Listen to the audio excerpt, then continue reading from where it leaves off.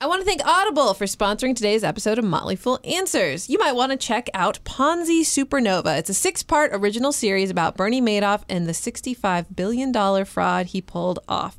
It's available on Audible channels. Listen at audible.com/Ponzi. This is Motley Fool Answers. I'm Allison Southwick, and I'm joined as always by Robert Brokamp, personal finance expert here at the Motley Fool. We also have special guest Ross Anderson. He's visiting from Motley Fool Wealth Management, a sister company of the Motley Fool. And he's joining us because this is an all-mailbag episode, and we're focusing on mortgages and buying a home and all that fun stuff. So we'll discuss whether or not buying a home is even a good idea to begin with, and we'll answer your questions about using retirement accounts to buy a home, setting up priorities, etc., etc. All that and more on this week's episode of Motley Fool Answers. Owning a home is something we tend to aspire to as we grow up. It's a sign to everyone that you are successfully adulting.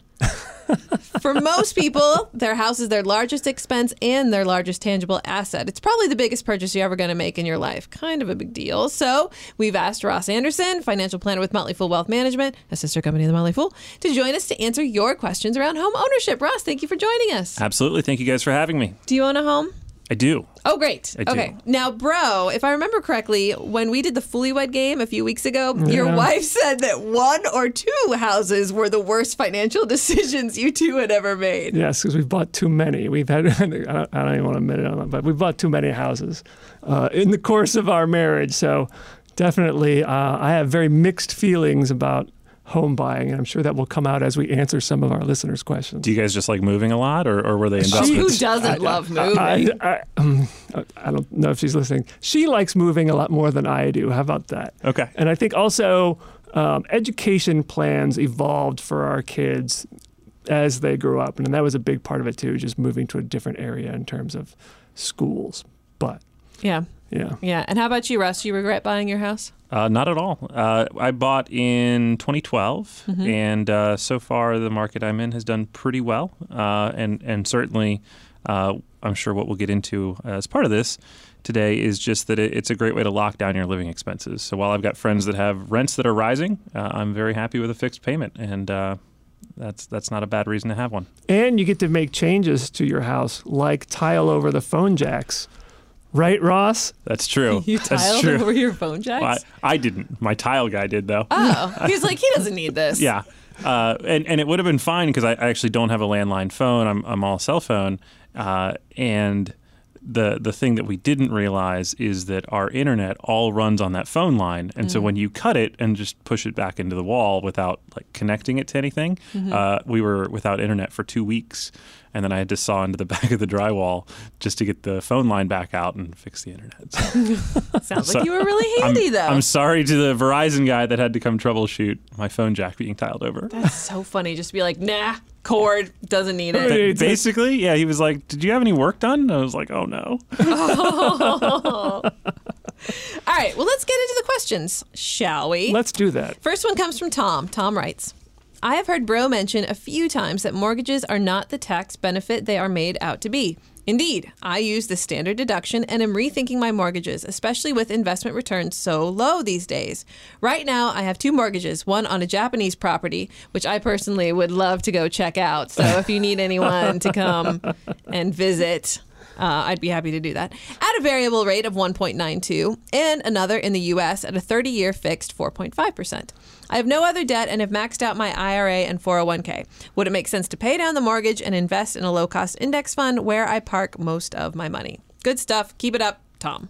Well, Tom, thanks for paying attention to my scintillating discussions of standard deductions, because the reason I have brought that up in the past is that many people make the argument that you should keep your mortgage or buy a house because of the tax benefits. You can write off the mortgage interest. The thing is, vast majority of people actually don't do that because we automatically get a standard deduction. And in 2017, it's $6,350 if you're single, twice that, $12,700 if you're married, even higher if you're 65 or older. So really the value of the deduction of the mortgage is only to the extent it exceeds that. And something like 80% of people don't take the standard deduction because while they have mortgage interest, it's not enough to deduct all that. So that's the first point there. The other point that I would like to point out is that, first of all, you've got your ducks in a row. So you're already maxing out your retirement accounts, which I think is great. if someone is thinking about paying off their mortgage but isn't maxing out their retirement account, especially if they're not taking full advantage of an employer match, I would say take care of that first. I don't have much insight into Japanese mortgages or anything like that. Ross, you have any thoughts on whether he should pay them off or not? Poor Ross. We brought you here so Bro can punt all the really tough questions to you. That's okay. So, Ross, Japanese mortgage rates, go. Well, What do you know? yeah. So I don't have much prediction power there, but what I did notice about his question is that it's a variable rate mortgage, Right. and so that's always a little bit of a risk that those rates could increase and likely will increase because we're in pretty much historically low interest rates across the globe. So that will probably rise on you over time. So depending on how long you think you're going to own that property, it might make sense to look for a fixed product there if you think you're going to be in it for a while or have that on your books for a long time.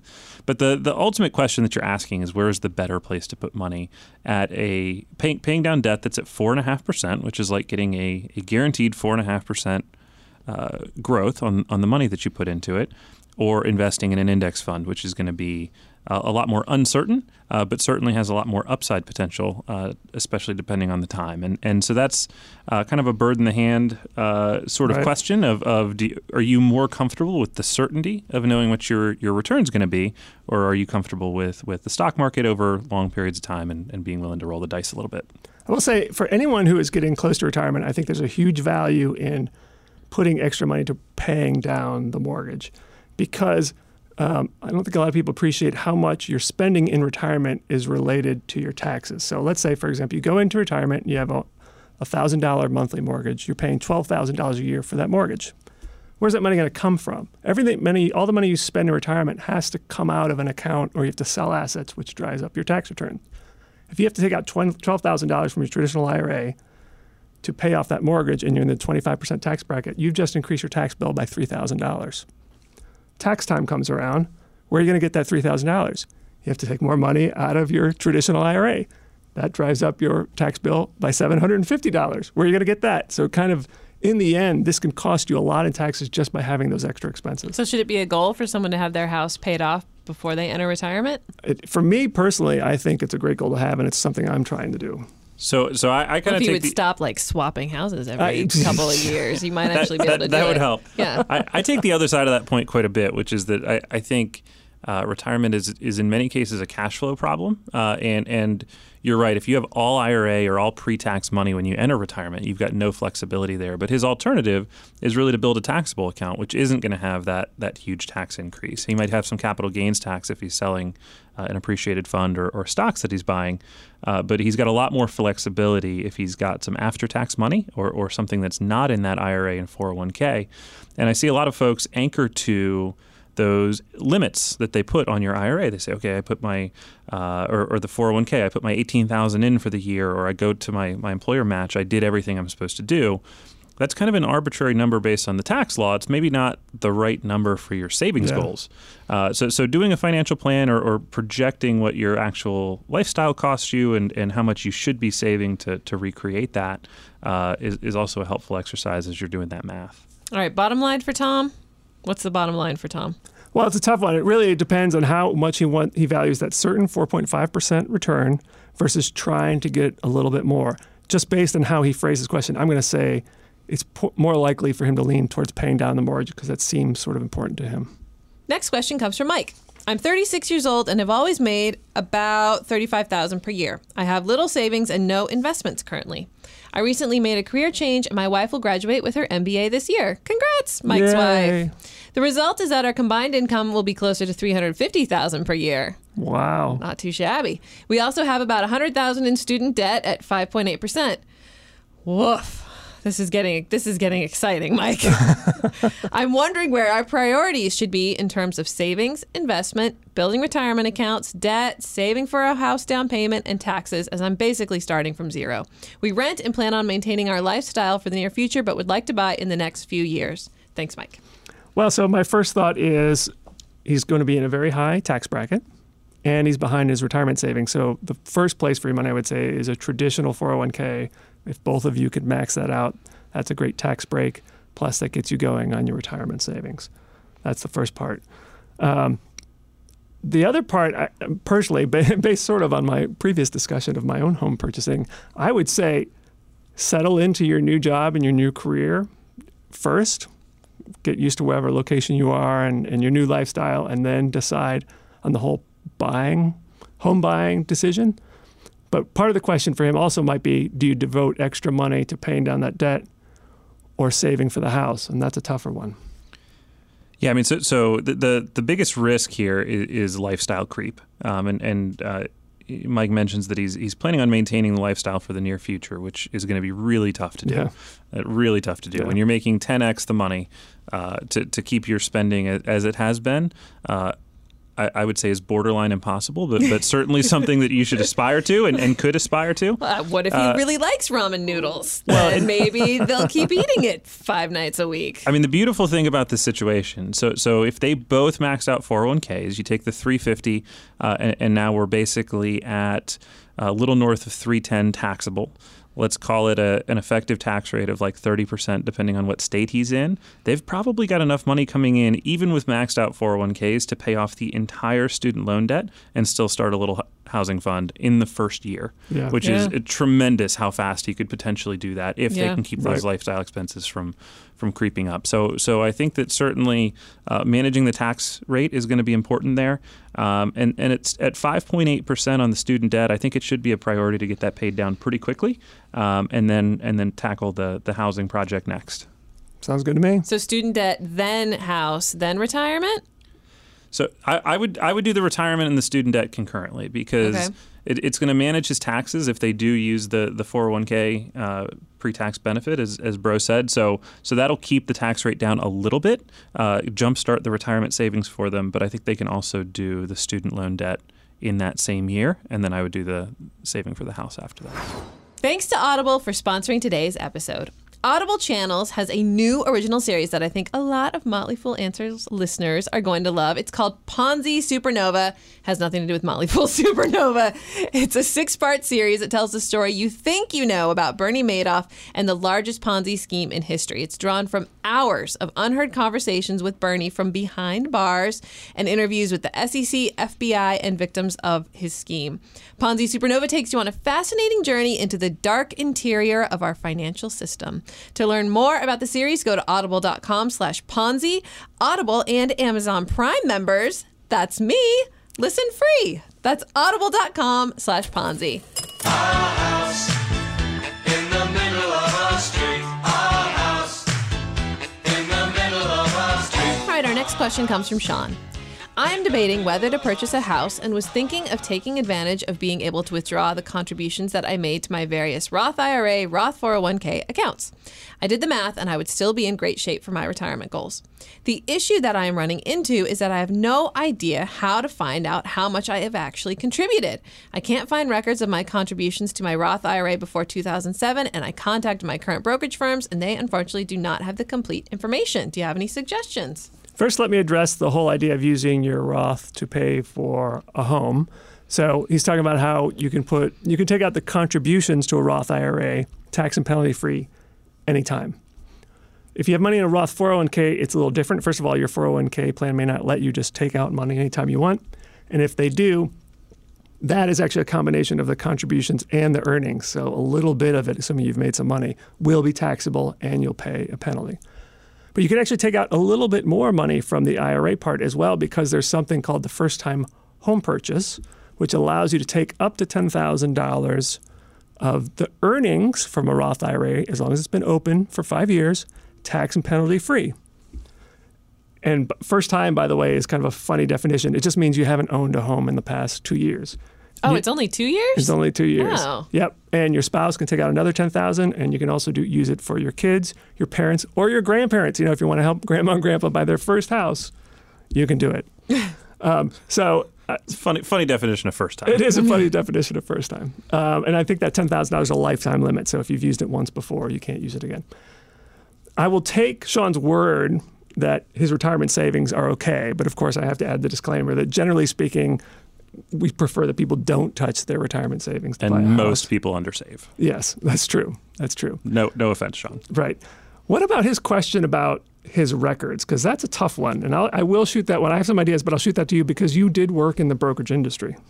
Yeah, so the record-keeping requirements have changed over the years, and historically, everything from cost basis to contributions, it's kind of been on the taxpayer to keep some of these records. And that's always my argument, actually, when people want to do after-tax IRA contributions, is that you're basically on the hook for keeping track of what your basis is in an IRA forever. And considering the number of folks that can't remember their passwords to things that they use on a daily basis, it seems very unlikely to me that you keep accurate records for that long of a time. That being said, if you've got enough contributions in the past few years, since you've got the records from 2007 to current, you could have enough substantiated basis to say that you can still do your withdrawal depending on how much you're trying to take out. So you don't necessarily need to have the whole history to be able to prove that you've got $10,000, $15,000, assuming that you've been maxing that out each year. Yeah. And I did think, too, if any of the contributions are to the Roth 401k, you will have that information in any of your pay stubs or anything like that you calculate, because each pay stub tells you how much you've put into your 401k. So that might help.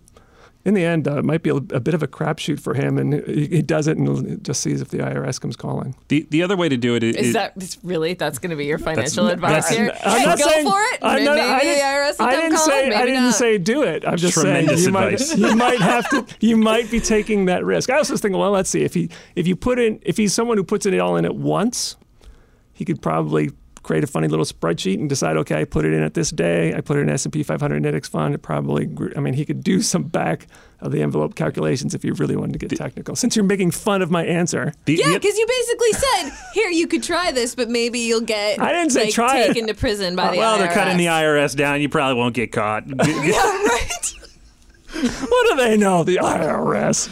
All right, so Sean's getting audited next week. Sorry, Sean. Sorry, Sean. The other place that he could look is checking out his tax returns. So when you make a Roth contribution, that gets reported on your taxes. So if he's been a good record keeper on the tax side, but not on the brokerage side, there could be the data there that you could reconstruct. So if he's got his tax returns, he could just be like, look, it's right here. Like that's all he needs to correct. prove. He, like if you go through it, you should see the filing amount for how much. Shouldn't the government have his old tax returns? I know. I realize I'm trying to remove the onus on me to keep this information, but don't they have that? No. I mean, they'd reconstruct it for you if they decided they wanted to look hard enough. Okay. All right, let's move on. This comes from Chris. My wife and I are in our late 30s and we rent a house. We are starting to look at options for buying a place, and I have some savings available for a down payment, but I'm considering using that money for a used car. My car is over 10 years old and is not well suited for the climate where we live. I'm conflicted about whether or not I should go into short-term debt for the car or get into a mortgage. Chris. Basically, I mean, it sounds like he has some money set aside. Does he use that to buy the car, or does he use it for the home down payment and then take out the loan? And for me, just personally, I hate auto loans because you're borrowing money to buy an asset that quickly depreciates. So for part of me, that's just the way I would prefer, and for the most part, the way I've done it. I've bought used cars, so I admire him for doing that, and used cash whenever possible. Ross, what do you think? So I'm probably for financial planners at large, I'm probably the least afraid of debt of anybody that you're going to run into. I like leasing cars, honestly. My wife's car, we replace it every 3 years. It's a depreciating asset, so I'd rather rent it, not own it. So if I was looking for a place to put my capital, I'd love to buy something that's going to appreciate. Whereas I think of a car as an expense pretty much all the time. And so because I think of expenses that way of having just a payment and it's fine and I deal with it, I'm comfortable holding on to that if I can put the asset somewhere that's more productive. Let's talk a little bit about how he's talking about he's renting a house and the decision of whether you should buy or not. I mean, first of all, you look at the differential between what it costs to rent a house versus buying a house. And if you start with that, and here in the Washington, D.C. area, it's actually, if you look at the pure numbers, sometimes it does make sense to buy a house. It absolutely does in many cases, because the payment on a comparable property here is ridiculous, and it keeps rising. That's the other thing that I do love about owning, particularly your principal residence. So I'm not very bullish on real estate as an investor. I don't really like the rental property game unless you've got like an edge in it. But for locking up your own cost of living, you're already making a rent payment. If you can make that same payment but get some equity in the payment that you made, why not do that? Right.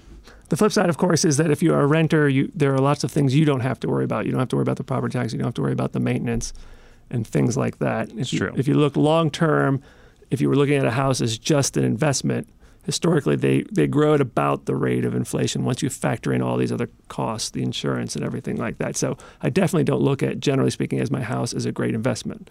I look at it as a place to live and as a way to build up equity that can be used as an asset down the road, ideally. Yeah, you're spot on with that. So homes typically appreciate at about 3 to 3.5%, depending on what period we're looking at. And people think it's a great wealth building tool, and it is because you're buying it with leverage typically. So if we just to throw round numbers out, if you buy a $500,000 house and you've put $100 down and it grows at 3% a year, you're not actually getting, so that would be about a $15,000 a year growth rate, but you're not really growing your 500 at 3% a year. Right. You're growing the 100 you put in, so it feels like a 15% growth rate on the cash you put into it. So that leverage effect really makes it feel like the home is appreciating quickly for you, but the actual inflation rate on homes is not that high. Got it. So basically for Chris, by the way, I don't think we gave Chris a definitive answer in terms of building the down payment for the house or using it for the car. I think we're split, right? I think we're split because Yeah. my tendency, but I mean, it does sort of depend on how important it is to buy the house because you do need a down payment. So if you're going to do it relatively soon, you do have to keep that cash available. So it would be smarter, I guess, to get the loan for the car or lease. It also depends on how bad a shape this car is in. So 10-year-old car could be just like, hey, I don't love it. He says it's not very well suited for the climate. If it's a danger thing or a matter of getting to work and you don't feel like you can do that safely, I think it makes the car more of a priority because you need to be able to still earn your income and all of that good stuff. So it depends how bad the car situation really is. Yeah. Wait, did he bring it? Did he convince you? Did Ross convince you? No, it was just I would say the bottom line for Sounded all of, like he almost convinced the bottom you. line for all of these is it depends on your situation and so I We mean gotta stop answering people's questions then. If your answer is always going to be, well, it depends. I think we're giving them It depends. two sides of the argument. I think we're enlightening them, but in the end, it's their life. You're our two-handed, instead of a two-handed economist, you're our two-handed personal finance expert. That's right. That's almost all personal finance experts, by the way. just in case you were thinking that was unique to this room. All right, let's move on to the next question. It comes from Doran. What are the differences between getting mortgages from a big bank, independent mortgage bankers, and credit unions? Thank you. So if you were looking at a mortgage broker is essentially a middleman, and that he goes out or she goes out and has access to all kinds of lenders. So you can say, I'm in this situation, I want a mortgage, and they can go to all kinds of banks and lenders and try to find the best deal for you. If you go to a bank, you're going to get that bank's option for the most part. So you won't get as many choices, but because they've cut out the middleman, it might be at a lower cost.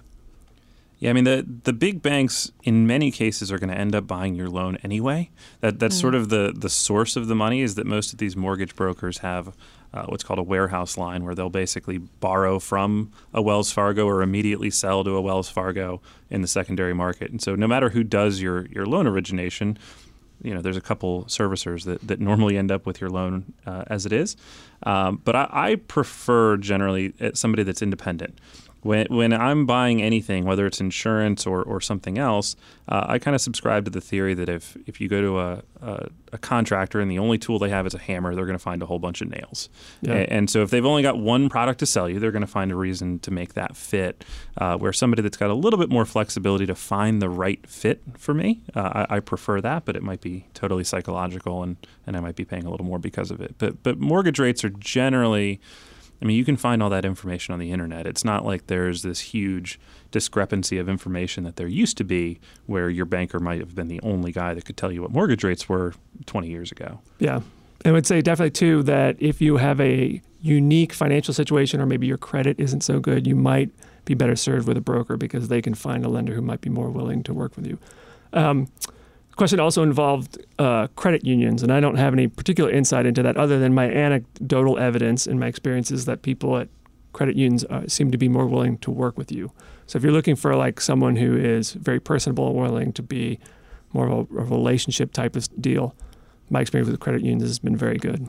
So I think that's true definitely on the relationship side. I've actually seen some credit unions with worse rates. They have such deep customer loyalty that people don't shop them as much as they might a big bank. And it's not that they were trying to do something unethical, but they might not refresh their rates as often as other institutions do on what they're going to offer. So you might still... And particularly when rates were falling, not rising as they did today, Fed just took rates up. But when they were falling, they weren't adjusting down as quickly as some of the more competitive institutions. So if you're a credit union member, it's certainly worthwhile to talk with them. But I would quote them against somebody else as well. Yeah. And at this point, I want to give a shout out to a new aspect of the Motley Fool, the Motley Fool Mortgage Center, which is www.fool.com/mortgages. Relatively new part of the Motley Fool, lots of good education about mortgages and also a way to compare rates from various lenders. All right, our final question comes from Robert in Cleveland. I'm 34 years old and I know where I want to retire. I'm considering purchasing an apartment in my retirement city and renting it out. The cost of the mortgage, maintenance, management company, and insurance will exceed the rental income for the foreseeable future, but the difference is something my budget can bear. What do you fools think? There's no chance in changing location, so naysayers need to consider a late-in-life switcheroo. That's a bold statement. Yeah, I feel the same way that this guy knows. He is confident. That is strong. That is strong. So, I mean, not only the location, but what kind of house you would want to live in, how big your family is, how many grandkids. Nope. He knows. No chance. No chance in changing location, so you don't need to be a naysayer. Okay. All right. Well, I like his name. So really the question then to a degree is this a good investment, right? That's what he's asking. Should I buy it now? And he's saying also that the cost of ownership will exceed any money he's going to get from rental income. So basically, it's going to be cash flow negative. Yeah. So he's counting on price appreciation to make up for that. And that's not a situation that I would feel comfortable doing. No, I mean, the only way that works out is if the cost of that home ended up being so much higher in the future that locking it in just ended up being just a killer decision. But that basically sounds like a cash flow negative investment, as you said, where it's going to be negative for a long time. You take the risk if something goes wrong in it. Hot water heater goes out. So not only are you out of pocket every month and now you're going to get a big bill, I would much rather put that money somewhere that it's, number one, more liquid, and number two, at a better growth rate. You know, we touched on the growth rate of homes at 3.4% annually if we're looking at the last 20 years or so. And there's much better places that you can put that capital and over a 20-year period be pretty confident that you're going to end up on the positive side. Wow, I don't think Robert's going to like your answer at all. Sorry. So what? That was pretty. That was pretty definitive too. That wasn't a two-handed answer. No. So what sort of situation would you think would be okay if it was cash flow even, or obviously cash flow positive? That's pretty sweet too. But is it the fact that he's going to be sinking money into this for who knows how long that scares you guys? I don't like the idea of anything that is cash flow negative. Yeah, and it is a hassle to do that, to be a landlord. I mean, so if you were just thinking of it as a real estate investment, let's assume he's never going to live in it. And I said, I'm going to put some money into this home, and then I'm going to put more money into it every single month. When do I make a return? I mean, the home's got to just go bonanza in terms of price appreciation for that to ever work out in his favor. Let's assume, so he says he's 34. We don't know when he's going to retire. But if we assume that it's at a fairly normal retirement age in his 50s, 60s, he's got 20 years. So a stock investment over a 20-year period, a rolling 20-year period, it's going to be somewhere between, let's call it 5 and 10% annualized, depending on what the period looks like. So even if it's a poor environment for stocks over the next 20 years, he ends up ahead. Yeah. Sorry, Robert. Sorry. Don't buy the place. Yeah. I don't think we need to be sorry. I think I mean, unless he was you can tell from his question that he wanted you guys to say yes, go buy that house. Yeah. And I'll just be curious. Robert, can you email us in 30 years when you're retired and see if you've changed your mind? Because I'm just really curious. All right. Well, that's it for the questions. Hopefully you guys found it all helpful. as just a reminder, as Bro mentioned, we do have a new place on Fool.com, our mortgage center. So if you're looking for more resources to help you take the right steps in buying a house, you can go to Fool.com/mortgages. You'll be able to compare mortgage rates. We even have some guides that you can download, such as to improve your credit score. And there's even some calculators to help you figure out how much house you can afford. And so that website again is Fool.com/mortgages. Ross, thank you for joining us today. Thank you guys so much for having me. Is this the first time we've had you on the show? I had taped an answer for you once before, but it was a little blurb. I hadn't actually been in the studio. Oh, this was really nice having you here. Yeah, thank you. Thanks for joining us. Hopefully I'll get to come back. We'll have you back. The show is edited hospitably by Rick Engdahl. For Robert Brokamp, I'm Allison Southwick. Stay foolish, everybody.